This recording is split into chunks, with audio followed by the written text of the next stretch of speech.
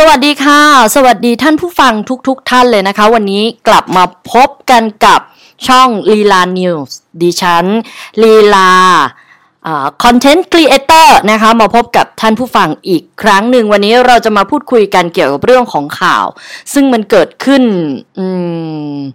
เกือบทั่วประเทศไทยแล้วแหละนะคะนั่นก็คือสถานการณ์การระบาดของ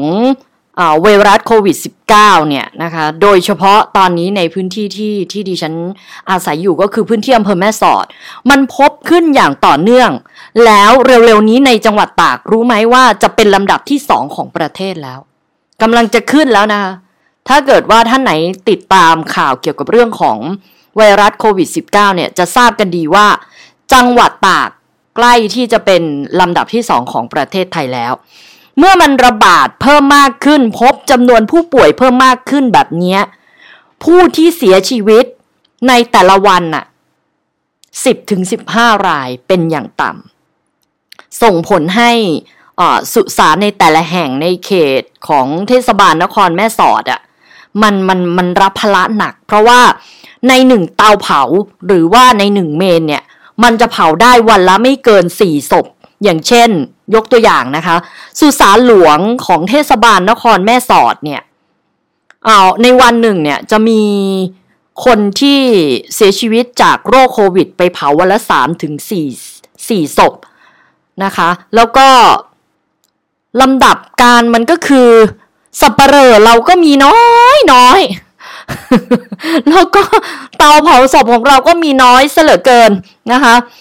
จากสถานการณ์ดังกล่าวเนี่ยมันก็เลยทำให้ร้านค้าที่อยู่ภายในเขตเทศบาลนครแม่สอดเนี่ยมันต้องปิดตัวไปโดยปริยายเพราะว่าผู้ที่นำเชื้อเข้ามาส่วนใหญ่ก็จะเป็นชาวต่างด้าวพวกชาวเมียนมาหรืออะไรอย่างเงี้ยนะคะแล้วก็เวลาชาวเมียนมาเขามาอาศัยเนี่ยเขาก็จะมาทำงานกับตัวผู้ประกอบการเองนั่นเองนะคะมันก็เลยกลายเป็นว่าผู้ประกอบการเนี่ยจะมาเสียชีวิต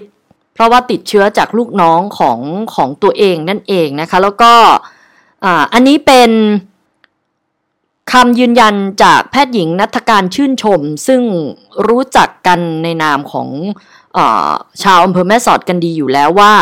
เป็นแพทย์เป็นอายุรแพทย์โรคติดเชื้อของโรงพยาบาลแม่สอดก็ได้โพสต์เฟซบุ๊กอยู่เป็นประจำทุกวันว่าณปัจจุบันวันนี้เนี่ยมีผู้เสียชีวิตโดยประมาณนะคะที่อยู่ใน HI ก็คือ Home Isolation เนี่ยประมาณ 5-10 รายต่อวันนะคะเขาเสียชีวิตภายนอกโรงพยาบาลเลยนะอันเนี้ยแล้วก็โดยส่วนใหญ่แล้วเวลาที่เขาเสียชีวิตอยู่ภายในบ้านเนี่ยมันก็จะมีรถจากมูลนิธิต่างๆนำถุงห่อศพที่เป็นถุงห่อศพเฉพาะนะคะแล้วก็สวมชุด PPE ไปแล้วก็ไปรับศพถึงบ้านเพื่อที่จะนำไปเผาแต่ตอนนี้เรามีปัญหาเรื่องของเตาเผาศพนะคะซึ่งไม่สามารถที่จะหาเพิ่มได้นั่นเองกำลังแก้ไขกันโดยการที่ว่าเราอาจจะสั่งซื้อเตาเผาศพนะคะซึ่งทางมูลนิธิของโรงพยาบาลแม่สอดร่วมกันกับหอการค้าจังหวัดตากตอนนี้กำลังขอระดมทุนในการสร้างเตาเผาศพอยู่เพื่อให้มันปลอดมลพิษมากที่สุดแล้วก็ไม่มีศพที่ค้างในห้องเก็บศพด้วยเพราะว่าศพที่เสียชีวิตส่วนใหญ่ก็ติดเชื้อโควิดนั่นเองค่ะสำหรับช่วงนี้เดี๋ยวเราจะมาพักกันสักครู่นะคะต้องขอบคุณสำหรับผู้สนับสนุนข่าวของ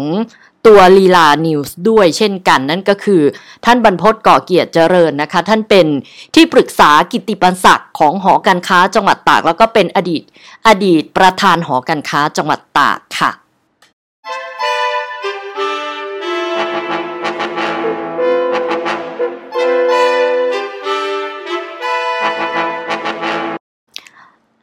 ทีนี้เมื่อสักครู่นี้ที่ดิฉันได้พูดถึงเกี่ยวกับเรื่องของผู้ประกอบการที่ติดเชื้อโควิดจากลูกจ้างของตัวเองเพราะว่าเราต้องพูดคุยกันให้ได้รับทราบกันก่อนว่าตัวผู้ประกอบการมีเลข13หลักเป็นคนไทยมีสิทธิ์เขาเรียกว่ามีสิทธิ์ที่จะเข้าถึงวัคซีนอยู่แล้วไม่ว่าจะเป็นวัคซีนยี่ห้ออะไรก็ตามแต่เถอะเรามีสิทธิ์ที่จะเข้าถึงแต่ว่า ตัวลูกจ้างเนี่ยไม่มีสิทธิ์ที่จะเข้าถึงเลยแล้วมันมีการระบาดในหมู่ของคนต่างด้าวหรือว่าแรงงานชาวต่างชาติของเรานี่แหละที่นำมาติดพอนำมาติดกับผู้ประกอบการปุ๊บเนี่ยมันก็กลายเป็นว่าผู้ประกอบการบางคนเนี่ยเสียชีวิตแล้วก็มันทำให้ร้านค้าต่างๆที่อยู่ภายในเขตเทศบาลนครแม่สอดในตลาดแม่สอดในพื้นที่ของอำเภอแม่สอดบางร้านเนี่ยเขาปิดไปเลยนะเศรษฐกิจของเราเนี่ยมันซบเซาขึ้นมาทันทีทั้งนี้เนี่ยตอนนี้เราก็เลยมีข่าวดีทางโรงพยาบาลแม่สอดเขาได้ร่วมกันกับหอการค้าจังหวัดตากนะคะนำเรื่องวัคซีนทางเลือกซึ่งโครงการนี้เราได้มาจากสถาบันจุฬาภรณราชวิทยาลัยนะคะส่งมาให้กับทางหอการค้าจังหวัดตาก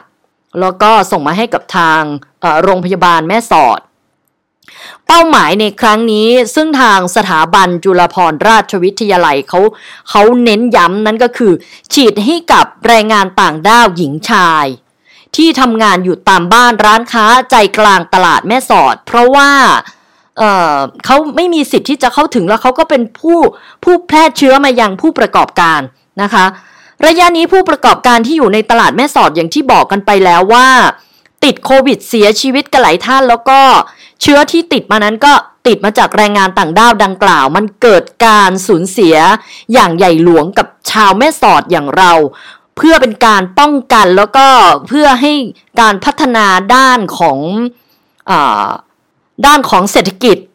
ในสังคมอำเภอแม่สอดของเรามันเกิดขึ้นเนี่ยก็เลยเกิดโครงการนี้ขึ้นมาเพื่อที่จะปกป้องแล้วก็ลดการสูญเสียจากการติดโควิดให้น้อยที่สุดนะคะก็เลยมีมติว่าผู้ประกอบการที่ต้องการฉีดวัคซีนดังกล่าวเนี่ยก็ขอความร่วมมือในการบริจาคทำบุญเข้าบัญชีมูลนิธิโรงพยาบาลแม่สอดกับแรงงานต่างด้าวก็คือคนละ 1,000 บาทนะคะ2เข็มหรือที่ดิฉันทราบมาข้อมูลนี้อาจจะยังไม่ชัดเจนเพราะว่ายังไม่มีการเริ่มฉีดนะคะยังไม่มีการเริ่มฉีดอาจจะเข็มละ 1,000 แต่ว่าทั้งนี้เนี่ยเอกสารที่ดิฉันได้มาเขาบอกว่าคนละ 1,000 แล้วก็ได้2เข็มนะคะเดี๋ยวความชัดเจนหรือว่าความแน่ชัดเนี่ยเดี๋ยวจะนำมาเสนอให้กับท่านผู้ฟังได้รับทราบอีกครั้งหนึ่งหรือว่าอาจจะติดตามได้ที่ช่องลีลานิวส์เลยอาจจะเป็นตัวหนังสือแล้วก็มีภาพให้ได้รับชมกันด้วยเพื่อที่การทำบุญเข้ามูลนิธิโรงพยาบาลแม่สอดเนี่ยเพื่อจะได้นำไปบริหารจัดการในเรื่องของโรคโควิด -19 ที่กำลังระบาดอย่างหนักในเขตพื้นที่เทศบาลนครแม่สอดซึ่งภาคเอกชนก็ได้แต่สนับสนุนในเรื่องนี้ยกเว้นคนไทยที่ไม่ได้ฉีดวัคซีนโครงการนี้นะคะคนไทยจะต้องไปรับวัคซีนที่โรงพยาบาลเท่านั้นไม่สามารถที่จะร่วมในโครงการนี้ได้เน้นย้ำแล้วก็บอกกันเอาไว้ก่อนทราบสถานที่มาแล้วนะคะว่าน่าจะเป็นที่ลานจอดรถของโรบินสันไลฟ์สไตล์แม่สอดนะคะน่าจะประมาณวันที่ 17-18 สิงหาคมที่จะถึงนี้เพราะฉะนั้นขอแจ้งให้กับทุกท่านได้เข้าใจกันด้วยว่าพื้นที่ของอำเภอแม่สอดจังหวัดตากเขตเทศบาลของเราเนี่ยก็จะได้รับการฉีดวัคซีนซิโนฟาร์มในครั้งนี้แล้วแต่ว่าเราต้องมีกฎมีกติกามี